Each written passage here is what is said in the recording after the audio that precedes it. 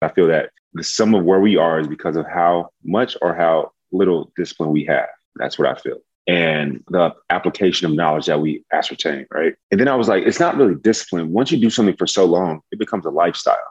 That's truly what it is. An easy example, if I want to have a better physique, it's not about just going on a diet for 6 weeks.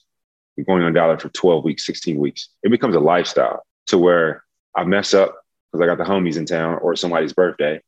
And then the next day I get back on it. It's just simply a lifestyle choice that I've created. If I make $50,000 a year and I want to be a millionaire, I have to be disciplined in that. But discipline makes me think that it's rigid. Lifestyle makes me think that it's bendable. And that's what I'm saying. And then the cool thing about that is when you make something a lifestyle, you can mess up and it's no big deal. I'm Doug Bopst, personal trainer, best-selling author, and entrepreneur, and I'm on a mission to help others become the best version of themselves. So I'd like to welcome you to the Adversity Advantage podcast, where we will help you use obstacles, failures, and setbacks to give you that edge needed for success. I'll be interviewing people from all walks of life on how they overcame trials and turned them into triumphs. So please sit back, relax, and get ready to be absolutely blown away by some of the wisdom and stories you're about to hear. Welcome back to another episode of the Adversity Advantage. I'm your host, Doug Bopst, and today's guest is Mike Johnson. You may recognize Mike from his appearance on season 15 of The Bachelorette, or perhaps from season 6 of Bachelor in Paradise. You may have also listened to his new hit podcast, Talking It Out. And I must say, what most intrigued me about Mike wasn't his reality television career, it was his backstory and how well he articulates the exact steps he used to get him out of one of the most darkest moments of his life, which we can all relate to. Mike quickly faced some unforeseen adversity as a kid, as he was sexually abused by a babysitter, and what came to follow was years and years of turmoil as he found himself becoming a bit of a rebel as he burglarized homes as a teenager and had unhealthy relationships with women. Mike then joined the Air Force and worked as an IT specialist for years before becoming a financial advisor. This is where things took a bad turn for him. Although financially he was crushing it, a relationship that ended with a woman that he was madly in love with broke his heart and led him down a dark path of self-sabotage, misery, and depression. Mike's path out of this rut was largely due to his obsession with personal development and self-discovery. He began working on his identity, his mindset. He began reading books, being of service to others, and exercising. Today, Mike shares it all. He will walk you through step by step as to how exactly he transformed himself from someone that was completely heartbroken and hopeless to starring on one of the biggest reality shows that have ever existed. We also chat about a universal formula that can work for anyone who is struggling to get out of a rut and get motivated. And Mike highlights the process of being on The Bachelorette. And our combo also gets into financial planning. And Mike gives some of his top tips to become financially fit. We also discuss why adopting a lifestyle around something is much more important than having discipline and so much more. So let's get this conversation going and welcome Mike Johnson to the Adversity Advantage podcast. Mike, welcome to the podcast. Doug, thank you for having me, man. How are you? I'm good, man. I'm good. Just chilling here in Baltimore.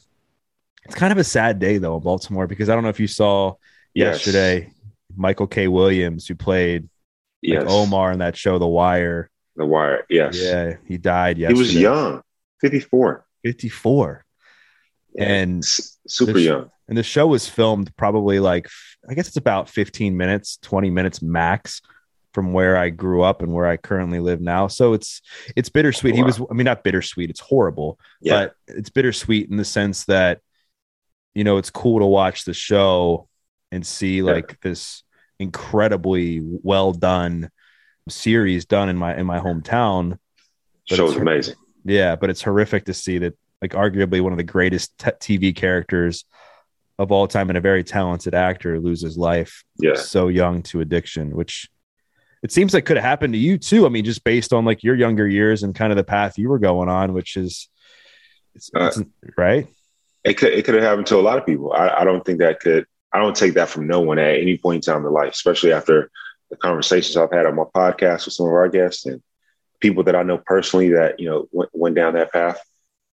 It could happen to anybody. So I just send my condolences to him. Sad that, you know, he took his life via abuse. That's a part of life, sadly, though. Yeah, it's unfortunate, man, when it's interesting. And I've had this conversation with people before that I think when you first start getting high, for a lot of people, it's to gain this sense of pleasure and have fun and like try things out and numb some sort of pain on the inside too, I think comes along with that. But then it reaches a point where you're like using drugs to numb the shame and like the sadness that's been created from your life falling apart and knowing that, deep down you wish your life was differently. Definitely. Like you said, a part of it is just strictly to be numb. Yeah. I think that's what a lot of people do. There's party drugs and then there's drugs just to, put you out, right? Put you out, I mean, like go to sleep, just in zombie mode. And so that's the numbing effect that we're talking about. A lot of people that you look up to right now, some people's lawyers, doctors do things of that nature. And it doesn't, drugs and addiction, they don't see color, they don't see class, they don't see, political side. It's just an individual on individual basis. Yeah.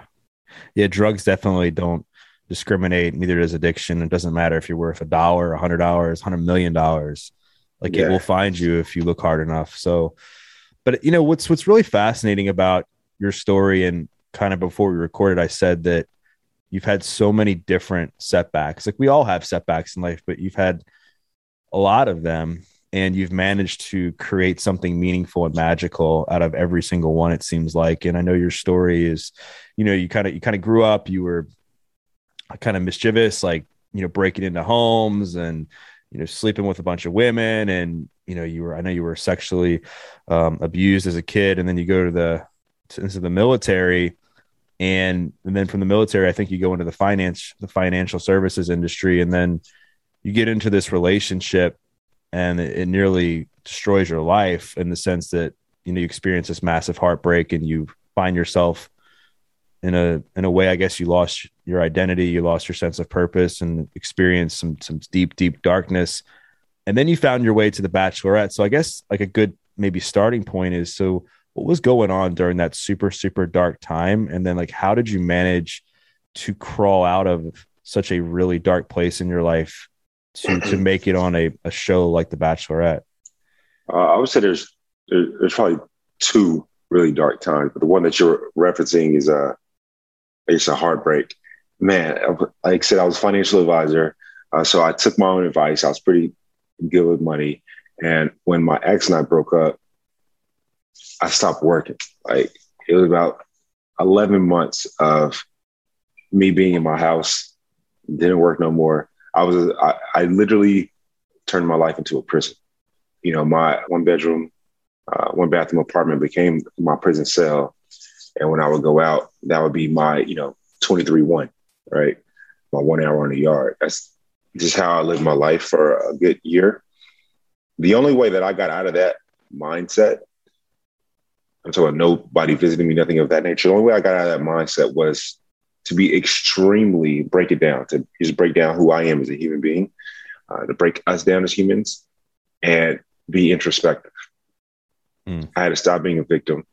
I had to look at exactly what's going on and look at exactly analyze my life and my past life. And at that very moment, I learned something about myself, which is I like to feel good. I like to be happy.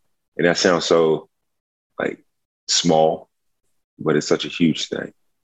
I knew that I like to be happy. And I knew the way that I make myself happy is by genuinely putting a smile on someone else's face. And I was like, this is selfish of me. But if it's genuine, it can still be selfish and I still can help somebody else as well. Right. And it's an ass backwards thought process, but that's what helped.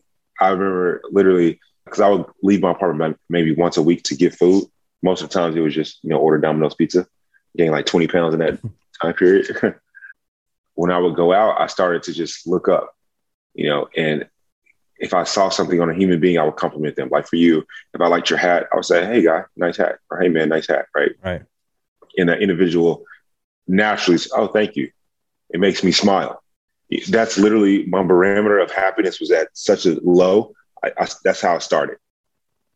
Just to make people feel better about themselves in a genuine way, because if it's not genuine, people, they can feel that, right? And so over time, it just came back to me. And now that's why I'm always smiling, just happy, because I feel I'm a believer in that stuff. I'm a believer in, energy. What you put out into this world is what you get back. And so that's helped. That is what helped me get out of that depression. We will get you back to this episode of The Adversity Advantage in just 1 second, but first wanted to give a quick shout out to Danette May at Earth Echo Foods. As you know, Danette was a past guest on the podcast and shared her incredible story and how it inspired her to create her products, which I absolutely love. This includes the newly released Island Bliss, which I take every day in my smoothie along with Cacao Bliss. Island Bliss is loaded with superfoods and is sweet enough to satisfy any sweet tooth. This blend is focused around 12 organic greens to support a gut-nourishing, mood-elevating, energy-increasing, and metabolism-boosting protocol. It also includes their Vitaberry blend, Aquaman, Spectra, turmeric, topping it all off with a prebiotic and probiotic blend. All of this together makes Island Bliss the easiest way to get nourishing superfoods every single day. Much like Cacao Bliss, Island Bliss is the best of the best when it comes to taste, and you'll be left craving more. Island Bliss will help elevate your well-being and prepare you for the day ahead. Not only that, it's dairy-free, soy-free, and gluten-free. So go to earthechofoods.com/Doug Bopst. Again, it's earthechofoods.com/Doug Bopst to check it out and learn more about the amazing benefits of Island Bliss. And when you enter in the promo code Doug at checkout, you'll get 15% off. Now back to the show.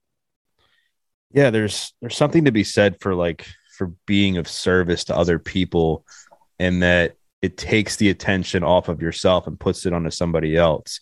Because I think what happens is when we're in these dark times, which we all experience them, right? When we focus so much on all the crap in our lives and all the negativity, like our life becomes super dark. It becomes even darker than it already is, because our attention is just so focused on that. But if we can just find these outlets to transfer the attention away from ourselves onto somebody else or something else, it helps to mitigate the pain. No, definitely does. It's funny you say that. I talk about it all the time. When I was a financial advisor, one of my best friends who's an advisor now, he had a similar situation. And I was like, you need to focus on something else. Make the main focus something else. And that's what he did with his work. And that's what helped him. So I completely agree with you there. Take the attention off of yourself. Yeah, you got to take the attention off yourself, and you got to figure out different ways to make yourself happy, because I think that's it's like a basic human need is happiness for us. And unfortunately, there's a lot of people that go about it the wrong way, and they look for love in all the wrong places, right? This could be from substances like we were talking about earlier. It could be from bad relationships. It could be from, tons of sex, spending a ton of money. It could just go on and on with examples. But when you learn to love yourself authentically and figure out tangible, long lasting ways to make yourself happy, over time, your ability to get through the dark times becomes easier, because you still have that core of loving yourself from the beginning. And I think that's hard for a lot of people to do. So what were some of the other things that you did besides being of service to other people that got you out of that rut? Dude, I think it's a formula, and this formula is universal. Seriously, it really is. Be of service to others. I'm still a part of Big Brothers Big Sisters. I have a mentee who, that dude teaches me more than I could possibly ever teach him. I personally started going to the gym. I don't care what no one says. I don't care how much that stuff hurts. I'm not about to be David Goggins and, curse you out. But you feel better once you get a sweat in. You just do. I don't care if it's sweat by yourself and it takes you 10 hours to get a little sweat in, because you're going really, really slow, whatever the case may be. It still is going to feel just as good. And so for me, I would sweat. And then I realized I had to stop isolating myself, right? Because I think that's one of the first things that people do. And that's one of the first things I did was isolate myself. And so just speaking, talking, being transparent to the homies. Hey, this is what's going on, bro. Because at the end of the day, I've had friends that have taken their life, right? I dedicate my book to a friend, Courtney, who took her life. And your closest friends may not know truly what you're going through until you open up and let them in, right? And so for me, I can't be silent. I got to talk to the homies. That's what they're for. So working out, being of service and not being a shell. Right. Yeah. There's so much there. And I think it's a common theme for a lot of people on the show, or just people I'm sure you've talked to, about how they get out of these dark moments. Because, the whole premise of the Adversity Advantage podcast isn't really for people to completely just use these dark times to just make something magical right away. I think the idea is to say, okay, like, adversity isn't what breaks you. It's how you respond that breaks you. So there's people that will get into a hard situation and they'll go on a bender and drink for 2-3 months, or they'll go do a bunch of drugs or whatever. And then their life becomes that much more hard and challenging and darker because of those choices. But if you can learn to harness that negative time and lean in on these positive coping mechanisms, like, life isn't going to be, magical right away, but it's certainly going to work these emotional and mental muscles that are necessary to get you through other dark times. And fitness, positive community, being of service, faith, like belief in yourself, are all kind of common themes to get you through. So, like, was there any kind of like mindset shifts you had to make within yourself and the way you talk to yourself? Because I know for me and for other people, when they get in these dark moments, the negative self-talk takes over, and sometimes it can be really, really hard to fight against that. No, I want to answer that, but you said something earlier that made me think of when I was a financial advisor. I personally would say DEBT is an acronym, and it stands for doing everything backwards twice, right? And so when people go into these dark ruts, and like you had mentioned, they may go on like an alcohol bender, or they may start, abusing drugs. To me, all you're doing, let's say we're starting at zero. All you're doing is going into the basement. Yeah. That's all you're doing. So therefore, when you decide to come up out of that, you got further to work. You're going to work even harder to get to, back to level zero, back to the lobby, and then so that you can, soar and go up. And so I knew that in my times of depression. And so the only thing I did was just sit there. Yeah. Like, genuinely, I just sat there. And got fat because I was not doing anything, just eating out pizza every day or delivering pizza every day. But I did know drugs and alcohol is like accruing a lot of debt. All you're doing is doing everything backwards twice. And I'm not trying to do that. So for me, it just was sitting my butt at home. But I did have talks with myself. I remember this is a big one. I had a conversation when I got right back into the workforce after taking a year off. I almost threw up after having an interview. Did you go back into the financial services industry? Yes, I did. Because I hadn't spoken with people more than one person, like the delivery person, literally within a year. It was like I was in ISO. That's how I felt. And I remember running out of the building, almost throwing up, hyperventilating. I'm like, oh my God, I've talked to people in the first time in a year. It was the weirdest thing ever. And I had no confidence then at that moment in time, which is weird for me to say because I'm a very confident person my entire life. And I called my community, two of my best friends, lucky, blessed to have them. And I said, I just came out of this financial meeting. I'm a Black guy that has tattoos, that doesn't have a degree. And I'm around all these old white folk, all these old white men. And I don't feel like I belong. My homies cursed my ass out so hard, Doug. Like, cursed me the hell out, right? All this cursing at me, right? I deserved every last F-bomb that they said towards me. And that's where the self-talk started. Yeah. And that's where it literally started right then and there. I remember saying to myself, and if you've ever listened to one of my podcasts or podcasts I've been on, I always say this. I always say, I'm Mike motherfucking Johnson. Right. I say it under my breath when I'm sad, when I'm happy, when I'm eager, and I'm anxious. And it's just like something I say to myself. And then before I leave my house every single day, I've been doing this since I was 20 before going to the military. I would always write either 5 goals or 5 affirmations down. It used to be on the refrigerator, the microwave, and where you blow the horn in your car. Yeah. Now, they change over time. 5 new aspirations or affirmations that are on my wall. They're like stickers that you put on the wall right before you leave the house.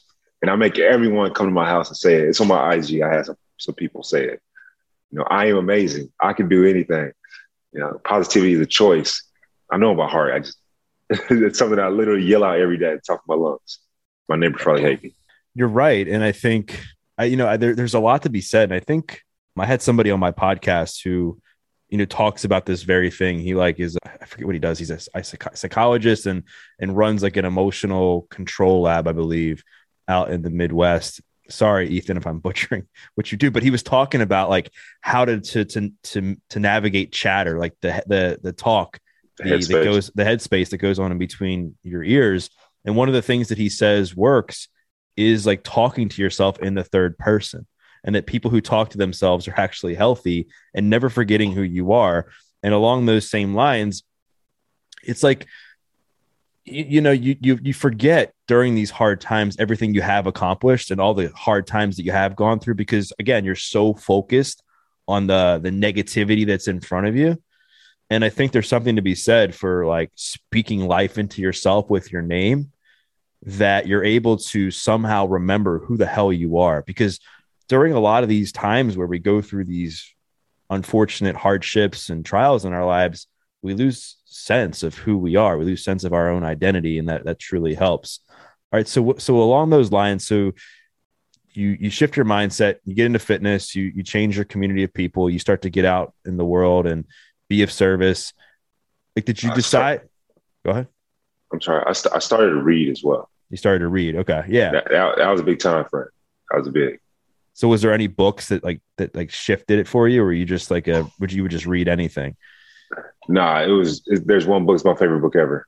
I know my homeboy's favorite book. This is my favorite book. It's called The Power of Your Subconscious Mind by Dr. Joseph D. Murphy. Bro, this book is the best book ever. It's The Power of Your Subconscious Mind by Dr. Joseph D. Murphy. It is phenomenal. I mean, I have a tattoo that says breathe life. He breathes life into you via his words. And it's like, if you are a Wolverine fan, it's like adamantium going through your body when you read his words. It's truly amazing. I've never said that before, but that's just how it feels when you read his words and read that book. Yeah. It's very powerful. So was the message that you got, did it help you like rewire a lot of your subconscious thoughts and stuff? The message that I got from the book was basically, you could do anything. It's literally that simple. The message I got from the book was that you literally can do anything. There's nothing that you can't do. And that's what that book teaches you. And it slowly picks you up. If you don't believe it, how's the universe going to receive it? Right. Right. And it starts with that belief in yourself, which again goes back to what we were talking about a few minutes ago, and like speaking life into yourself and remembering who you are during these hard times and leaning into these other like coping strategies to help you feel better about yourself and develop the self-confidence. Because I think self-confidence comes not only from just achieving hard things in life, but it comes from just doing the things you should be doing on a daily basis. Like we all know we should be moving our body and hanging around certain people and reading and bettering ourselves. Yeah, I think self-confidence comes from a few things. One, going after, as early as possible, going after the shit that's hard. Yeah. Like, just go after that. I remember some celeb said that their father would praise them for failing the most. How many times can they fail? Right. And it sounds corny, but it is what it is. It's true. I think that self-confidence comes from, I ain't gonna say failing, but like going after what's hard. Like, I'm about to learn a new language and undertake that at 33, right? They say, oh, why would you do that? That's kind of cool, but why would you do that? To me, it's hard. But once I accomplish that, guess what happens? My confidence goes up. It's like, man, I just learned a new language. I can do anything, right? Or I just hit a new personal best. I can do anything. So I think a part of self-confidence comes after going after hard things, completing those hard things, and or Yeah, completion. A lot of us don't complete shit. Right. I think that completion in general, I don't care if you complete it on time or complete it late, like most people do. Completion is a confidence booster. Right. Yeah. Most people are expert starters, but they're lousy completers, right? Like it's Yeah, easy to start tasks. And traditionally what happens is people will either procrastinate and then not start anything at all, or they'll start like 15 things at once and they'll do it like half-assed and they won't complete any of it. And then just quit because they're so overwhelmed. yeah. Man, that I think that eats at us subconsciously. It's not something that's overt. It's just and when you're talking to yourself about doing something like, oh, you didn't do this, you didn't do that, you didn't do that. But then when you're saying, man, I completed my sentence, I completed getting certified in this regard, I completed XYZ. It's like I always tell my friends this: the more that I do and the more that I accomplish, it makes it so much harder for me to make an excuse for myself. Right. Right. The more that I do in life, the harder shit is for me to make an excuse. Yeah. It's like, well, Mike, you've already done that, that, and that. So why can't you do that? That's what confidence is. That's how you obtain confidence. It's just confidence is simply when we're a kid, when playing with Legos, or if you're an adult like me and still play with Legos, all you're doing is building it up. That's all confidence is. Right. And then life is your dog that throws it over. Yeah, and it's like a muscle too. And I think the more you go after hard things and the more you stay disciplined and the more you stay like true to completing tasks that you start, like things become like second nature to you, and you're able to see failure as more of a gift when things like don't go your way, because you're like, okay, like I know that whatever I'm going through right now, even though I didn't complete it or even though it didn't work out this time, I know that it's moving me closer towards something else that's going to better my life. Correct. Right. That's funny. My roommate gave me a fortune cookie like literally last week. And the fortune, it's funny that you said that. The fortune cookie, I still have it in my bathroom countertop. It says, I'm a butcher, but it says, you don't have to know exactly where you're going to know that you're on the right path. That's exactly what it said right there. You don't have to know exactly where you're going to know that you're on the right path. And as long as you're doing the right things, who knows what wrench may get thrown into your life, but it's still going to help you out. We will get you back to this episode of the Adversity Advantage in just 1 second, but first wanted to give a quick shout out to my friends at Organifi. Let's face it, doing what you can to strengthen your health and immune system is so important right now. This is why I have been taking the immunity blend from Organifi. I also want to say that you cannot supplement your way into immunity or wellness, so make sure that you're taking care of the other areas of your health too. With that said, so many of you are buying immune support supplements, and most of them are honestly garbage. It's important to focus on quality. Organifi's immunity is 100% organic and contains clinically researched beta-glucans, as well as 500% of your vitamin C intake and a healthy amount of ginger, turmeric, and zinc. This combination will certainly help to provide antiviral, antibacterial, and antifungal support and aid in immune function. I find it to be quite delicious, and I've passed it along to some of my clients. And because it's made with real oranges, make sure to shake it up well so that it blends smoothly. To check it out and learn more about the amazing benefits of immunity from Organifi, go to www.organifi.com/Doug for 20% off your Organifi order. That's www.organifi.com/Doug for 20% off. Now back to the show. Yeah, that's so true, because I think a lot of times what happens, and I think failure is interesting too. It's like there's people that I think the people that aren't as okay with failure are the ones that just really aren't as connected to themselves, and they're constantly chasing after like what their neighbor thinks they should do, or what somebody on Instagram thinks they should do, or their parents or whatever.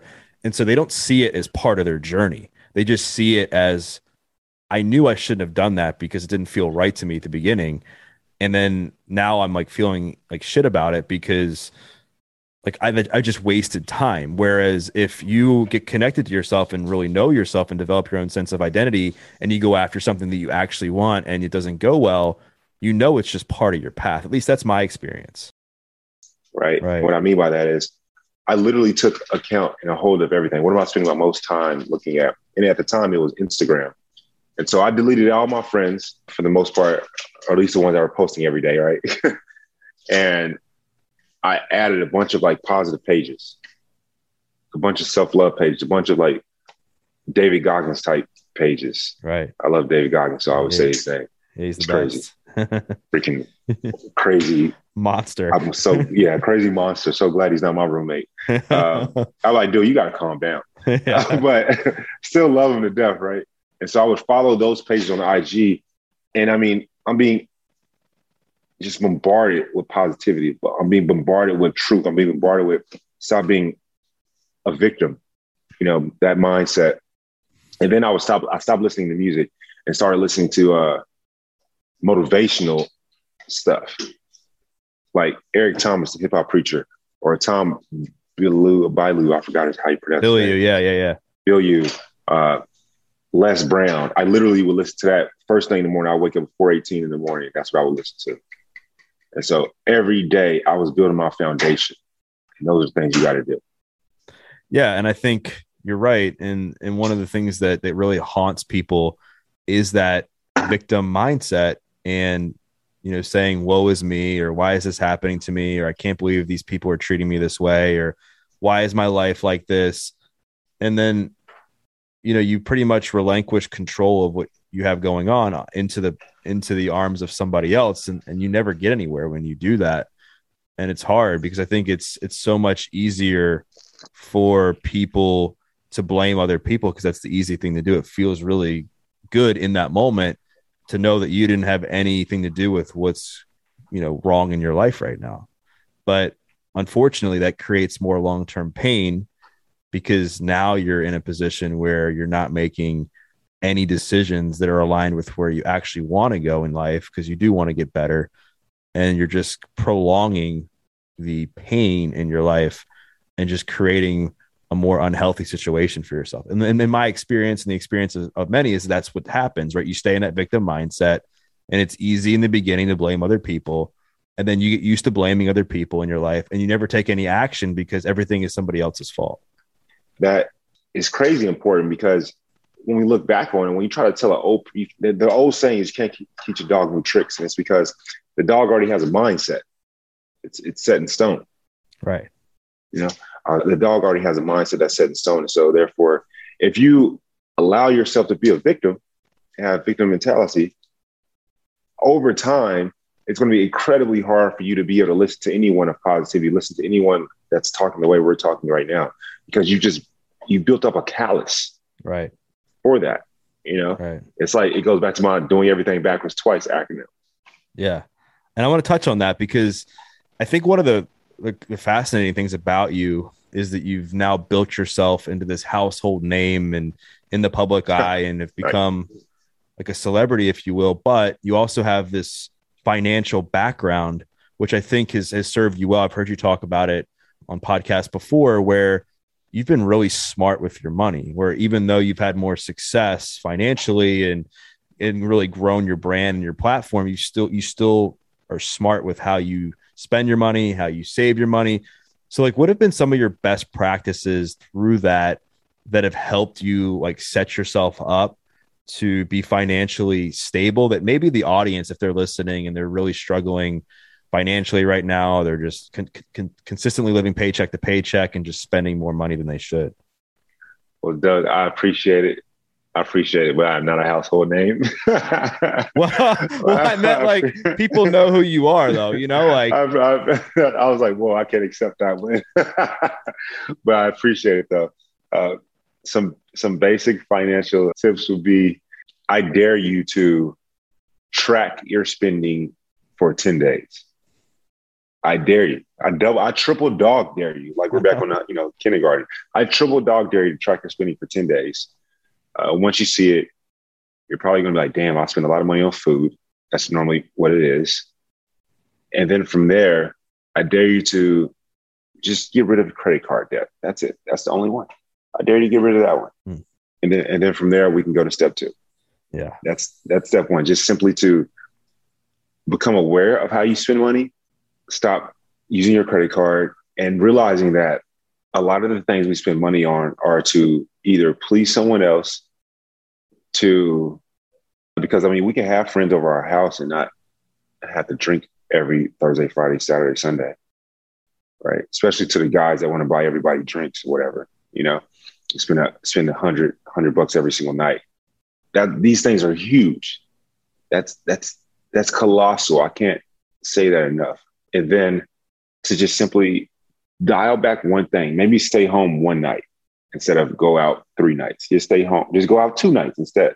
It's very simple. You got to start it off very, very simple. And then and honestly, the biggest one is not give a damn what other people say. Like, I'm on TV. I'm on a new TV show that's airing today, and I still drive a 2014 Ford Focus. Really? And I will take a picture with a fan, and I will get my big ass self in my little small car, and I'll be happy and go about my day. You can't care what other people think. My mentee always talks crap about me. He's like, bro, can't you buy a new car? I'm like, yeah, I could buy a lot of these cars cash, but that's not my prerogative. Right.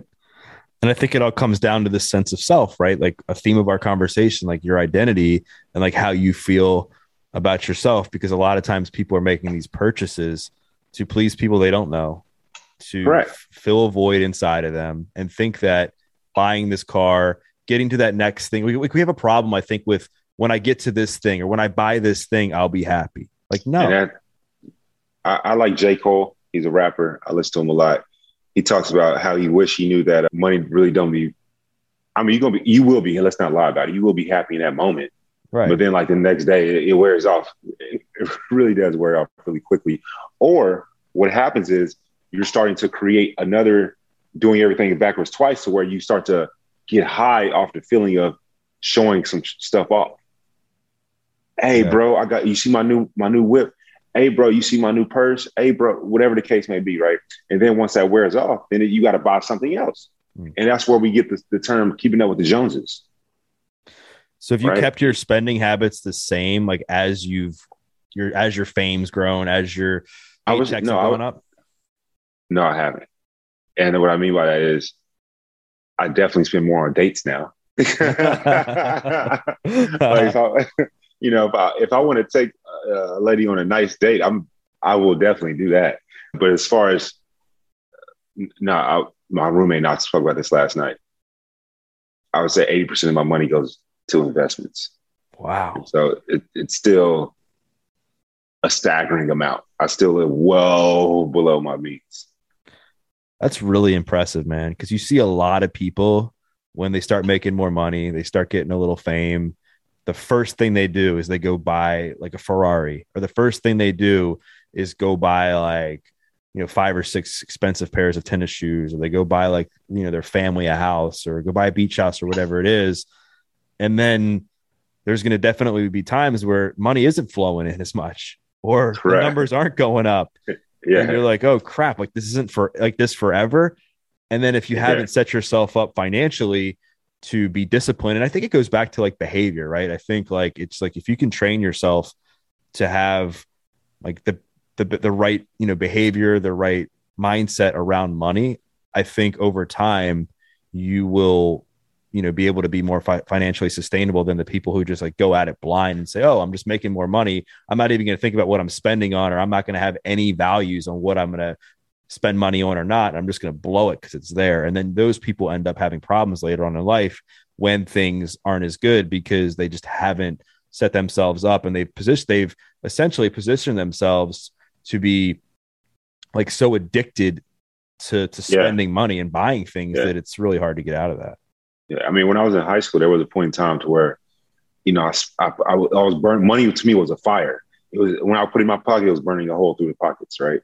Burning a hole through the denim. So I went through that phase. I went through the phase of, I got to have the flyest chick, the flyest car. My first car ever was a Lexus, literally. Like I went through the phase of trying to impress and all that stuff. Then I realized, bruh, the girl that I want, she should talk to me regardless of the car that I have. Right. The homies that I have, my best friends, they can talk crap about the car I drive. I don't care, because they do all the time. But they still love me, right? It's not because of my possessions. I don't want someone to care about me because of the possessions that I have. That's not what it's about uh, at all. Now, I do want to convey though, spending money isn't a bad thing. When you have it, For sure. spend it. I'm not one to hoard every single thing. I love Warren Buffett, but dude's a billionaire 10 times over and still lives in his house from 1953. That ain't me. Like, hell no, that's not me, you know. But at the same time, dude still lives in his house from the 50s, man. He's a multi-billionaire. It's crazy. Wow. But yeah, that's not me. Spending money isn't bad. I think that it just we have to be aware of what we're doing, and we have to know why we're spending this money. It can't just be like, I'm going on a date, I gotta buy a new outfit 5 times a week. Yeah. You know, you just have to be aware. Somebody got on me because I tweeted about it. Somebody said, Mike, are you an outfit repeater? I'm like, you damn right I'm an outfit repeater. Just because I'm on TV don't mean that like I have 365 outfits. My roommate and I, we have literally at the front 5 things of clothes that we're giving away to, Salvation Army. I have about 15 outfits that I rotate. It is what it is. Like, So where does this? You seem very disciplined when you're like on. That's what it was. Your game, right? Like you mentioned, getting up at 4:18. You mentioned like this formula that you have that that if you do these things, like your life gets better. You talk about like your financial discipline, which is super impressive. Like, did this come from the military? Did this come from your family? Like, where did you adopt this discipline like nature from? I appreciate the question. So I'll answer the question. I want to speak on the word discipline. I do believe my life's experiences have helped me and honed in on the discipline aspect that I have. Obviously, being a financial advisor and practicing what I preach, because not every financial advisor practices what they preach. I became number one at that. And the only reason I became number one at that is because I listened to what my directors told me and I doubled it, right? If they say, talk to 40 people a day, all right, I'm going to talk to minimum 100, and that's literally what I did. And it's just a formula. Everything can be broken down by numbers. If you want to be better shooter than Steph Curry, find out how many shots he's done. Let's say he did 3,000 a day, do 6,000. I don't care if it takes you 6 hours or 16 hours, period. Everything can be broken down into numbers. If you want to be in better shape, if you want to be a better writer, if you want to be a better podcaster, if you want to be I don't care what it is. You can break it down. If you want to be a better actor, if you want to become an actor. Now, the becoming an actor is in someone else's hands, right? But you still can be better yourself. So we got to remember the distinction between what we can control and what someone else control. But I wanted to talk about the word discipline, right? So I have tattoos, and my next tattoo, I think I wanted like a red in cursive somewhere like on my shoulder blade. And it's going to say lifestyle, right? And I say my next tattoo because I've wanted this tattoo for years, but I can't get it just yet. All my tattoos come when I've completed something, except for my very first 2. And this lifestyle tattoo, it started off with discipline. I was going to get discipline tatted on me because I feel that the sum of where we are is because of how much or how little discipline we have. That's what I feel. And the application of knowledge that we ascertain, right? And then I was like, it's not really discipline. Once you do something for so long, it becomes a lifestyle. That's truly what it is. An easy example, if I want to be better at the game of money and or be better at the game of, having a nice physique, it's not just about, let me go with one example. If I want to have a better physique, it's not about just going on a diet for 6 weeks, going on a diet for 12 weeks, 16 weeks. It becomes a lifestyle to where I mess up because I got the homies in town or somebody's birthday, and then the next day I get back on it. It's just simply a lifestyle choice that I've created. If I make $50,000 a year and I want to be a millionaire, I have to be disciplined in that. But discipline makes me think that it's rigid. Lifestyle makes me think that it's bendable, and that's what I'm saying. With lifestyle, if I make $50K a year and I want to be a millionaire, I'm telling you now that it can happen. And you just have to make a lifestyle choice out of it. You can still eat out once a month, maybe, and get some filet mignon or whatever the case may be. But it's a lifestyle decision that you're making to not do it every single day. And then the cool thing about that is when you make something a lifestyle, you can mess up and it's no big deal. Right. Because it's just the way you live your life. And this is why you see a lot of these people who go on these short-term diets fail, because it's not a lifestyle for them. Yeah. It's not, it's like, bro, what are you doing? You just, once you see that snickerdoodle or that, my favorite, cookies and cream ice cream with a brownie on top, yeah, you're done. But if it's a lifestyle, you're like, okay, I'm gonna eat this. I'm going right back tomorrow. Like I used to say, man, you get me back into a very disciplined mindset. I used to say, some will, some won't. So what next? It's like S W to the third power with an N. That's the formula. Some will, some won't. So what next? That was, and then I would say to myself, I don't care what happens today. I'm going to be back tomorrow. Those things are lifestyles. I don't care if I ate bad today. I'm going to be back in that gym tomorrow. I don't care if I, curse my mom out today, which hopefully never happens. I want to be back apologizing to her and showing her love tomorrow, right? I think that's the difference between discipline and lifestyle. Discipline, once you break it, it's almost like, oh God, such a sad thing. Lifestyle is like, no, this is for my life. I'm living, so therefore I do. Yeah, you're right. And I think a lot of people get tripped up in this idea that when they have a bad day or something doesn't go their way, like going back to failure, that it's infinite, that it's going to be that way forever, right? And they wake up the next day, and instead of adopting the mindset you just talked about, like, okay, like tomorrow's a new day, like I still have tomorrow. I can wake up tomorrow and change my behaviors. I can wake up tomorrow and start over. I can wake up tomorrow and eat different. I can wake up tomorrow and think different. What people do is they look at like all the bad things that happened yesterday or 2 days ago or 3 days ago, and that becomes like their focus. And then what happens if you focus on that? Then you get in this negative mindset that your life is bad, even though it's really not as bad as you think it is. And then a bad day turns into a bad week turns into a bad few weeks, and a bad month. And then you find yourself 3, 4, 5 months later in a really bad spot. And it all came back to, for a lot of people, the inability to get out of that bad day and then make that switch. And I want to shift because I'm intrigued, because I really don't know the Bachelorette story. And I told you we wouldn't dive deep into it, and we won't, but I am like interested in how that all like came about. Like you mentioned, like towards the beginning of our conversation, you had this bad breakup that really set you down this downward spiral. Then did you just get into like other relationships after that? And you hit a point where you were like, you know what? Like, I think I have this acting talent. I'm a good looking dude. Like, I think I can really make a name for myself on this show. 0%. He said that. Yeah, 0%. I appreciate it, but no, not at all. I never even heard of the show when I went into it. Like, never even heard that title before when I went into it after my ex and I broke up. So what happened, I remember being at work one day, and I was with my homeboy, and I was just talking to him, bros talk or whatever. Yeah. And I'm like, bruh, I was like, I want the real thing. That's exactly the exact words, the exact terminology. I was like, I want the real thing. It's like, what you talking about? I said, I want to be in a relationship, man. Like, I want to have the wife, kids, all that. He started laughing.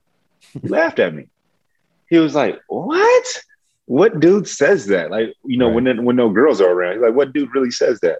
I'm like, bruh, for real. Like, this is what homie, like, I want the wife and kids, the whole nine or whatever. I want to be the corny dad. I still want to be the corny dad, right? And he was dying laughing at me. He was like, bro, you tripping. You could just go like have fun all day. And I'm like, nah, I really want the hard road up. And so he laughed at me. Then a few weeks later, one of my neighbors, she said, you're coming to a bachelor party with me. I'm like, what are you talking about? I'm thinking like, you don't have no dude. I'm not, what do you mean? I'm not going to Vegas with a bachelor party, right? Anyway, I go to her house. This TV show, The Bachelor, this was the first time I ever seen it. The Bachelor was on. And we watched the episode. She's like, you're going to be the Bachelor one day. I'm like, okay, whatever. And so I had seen one episode of it at that time, right?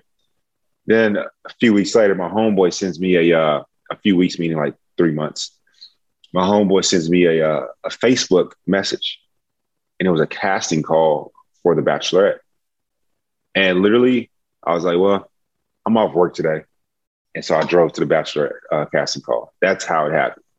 Really? And Yeah, legit. That's how it happened. I remember going up there to the casting, and I wore a suit, right?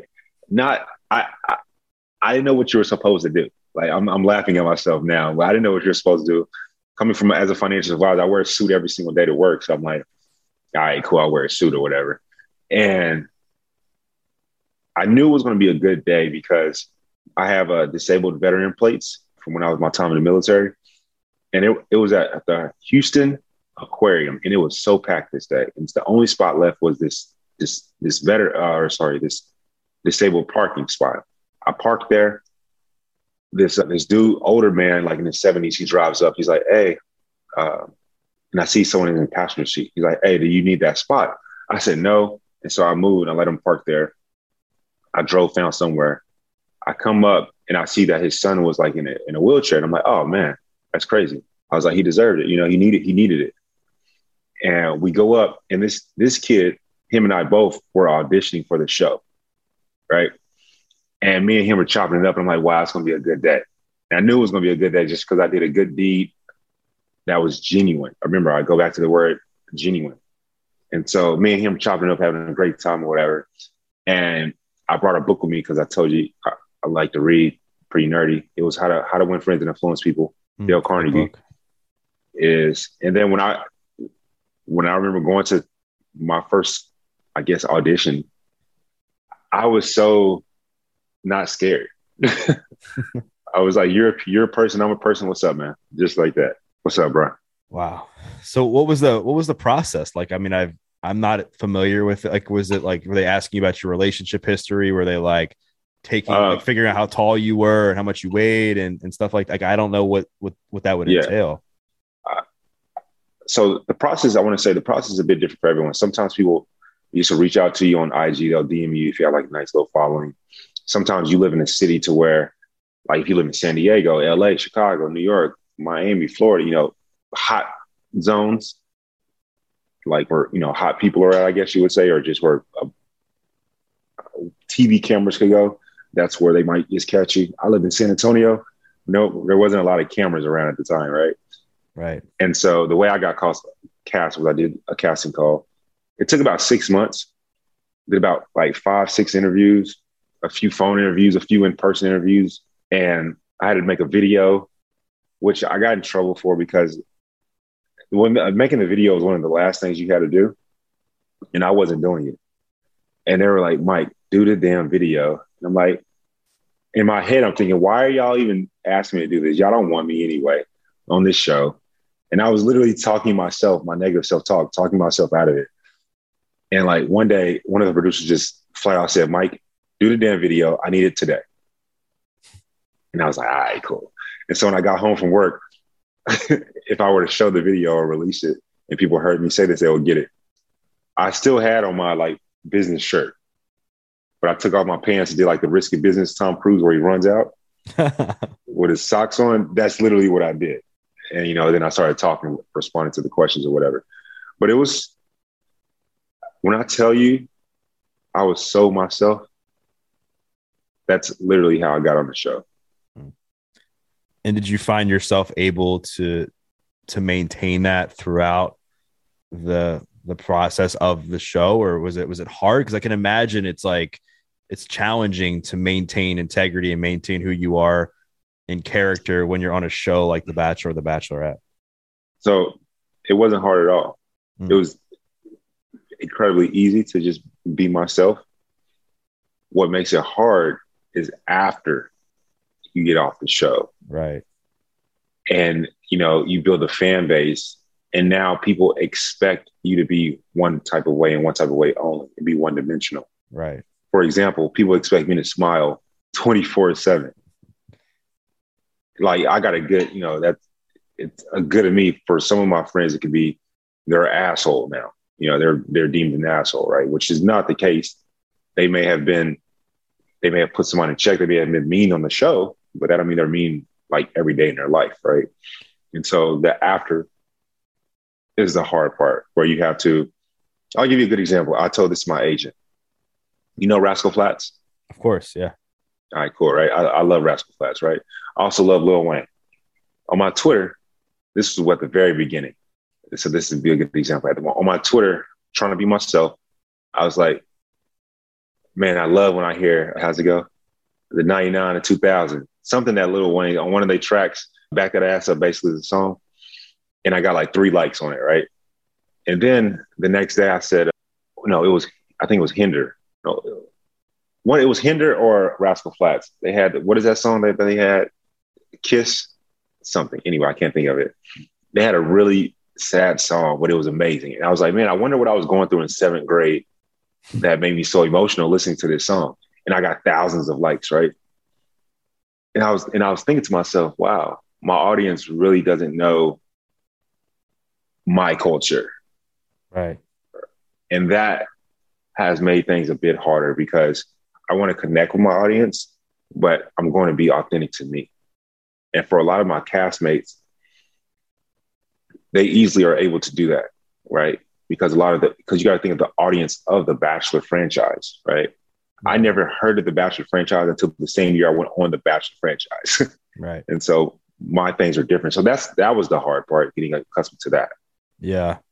And especially when you've built this fan base. It's not, I don't want to say overnight, but in a short period of time, because the fan base is essentially built from people who are watching the show.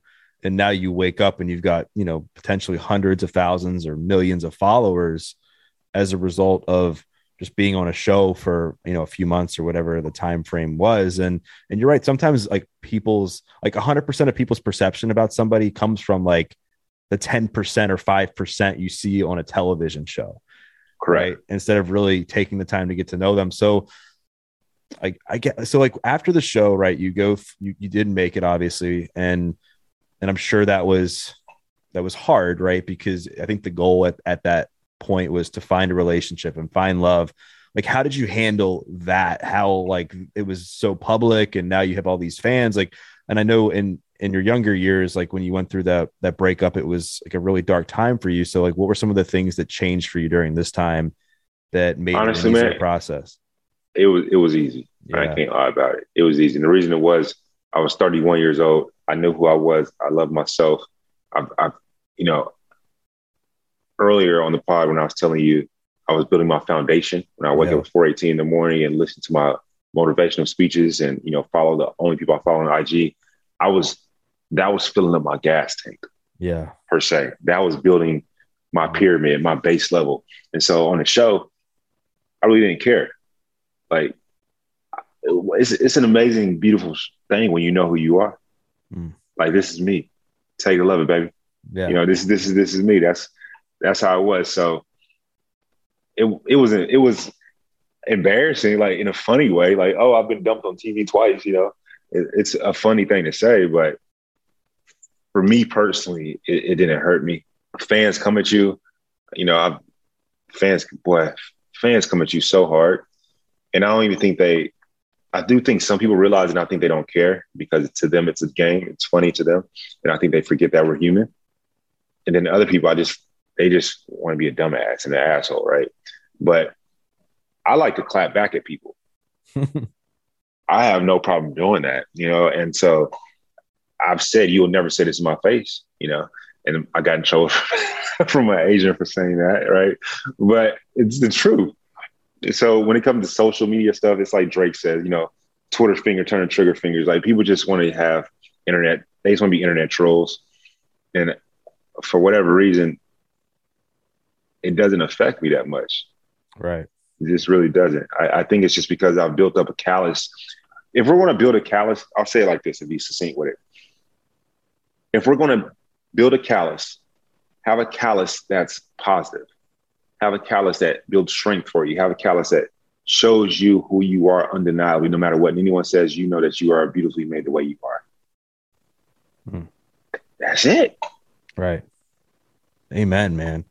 Wow, there's so much. We talked about so much today. I feel like we could go on forever, but I kind of want to be mindful of your time and our time. And I guess like where I'd like to end the conversation before we get into like what you're doing now, where people can find out more about you, is like, let's just say there's somebody that's like listening to this and it's common that they're really struggling to find themselves. They're in that moment where they just aren't feeling good about themselves. They're afraid to ask that person out, or they're afraid to take a chance on themselves. They're afraid to start over again. Like, what's some advice that you would give to somebody who is really struggling to build that self-confidence and really hone in on who they truly are and love themselves in those moments so they can get better? I love that question, Doug. I would say that confidence equals competence, right? Confidence equals competence. What competence is knowledge of, having knowledge of anything, that whatever the subject is, right? And so if it's loving yourself, you want to be confident in loving yourself, then you want to be competent within that, then you need to do the small steps. You need to do the small things. For example, I have really bad asthma, right? When I go to a new location, my body and my chest flares up, my lungs get enraged, and my lungs tighten up and I can barely breathe, right? So one small thing that I can do to build competence and trust is to ensure that I have my inhaler with me in my backpack, on my person, in my car, no matter where I am in this world, right? What that does is over time, such a small thing. I said, have my inhaler with me, right?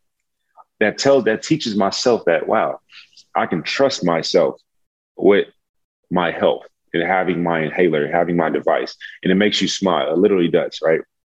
Because it happens to me all the time. I'm like, man, I trust myself, right? Another example, you said if they want to ask that person out. I talked about this to my homies all the time. Confidence equals competence. So therefore, in order to get confidence to talk to this individual, this person, you got to just learn how to talk to people. Go talk to some other girl or some other guy that you may not want, but just have a conversation with them like a human being.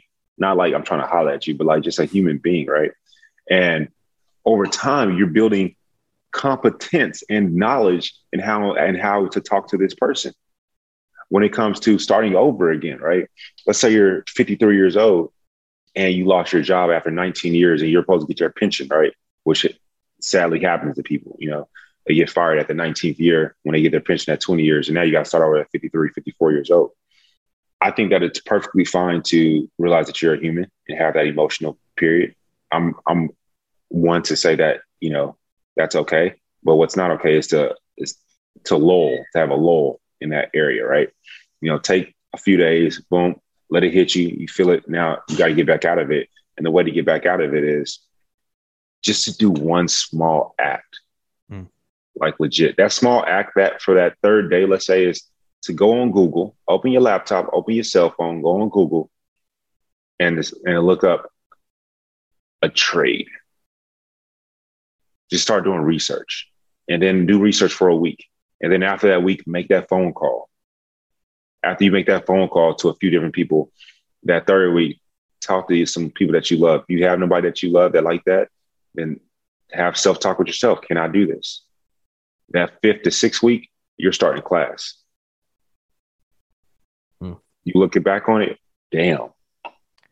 I just got fired for 19 years at this company. I'm already weeks removed and working at another or in another establishment, another field, learning a new trade. That literally builds confidence in self, telling yourself, because even when we want to lie, because we're human, we want to lie to ourselves sometimes. But it's hard to lie to yourself when you have proven yourself that you can do these things. Yeah, you're right.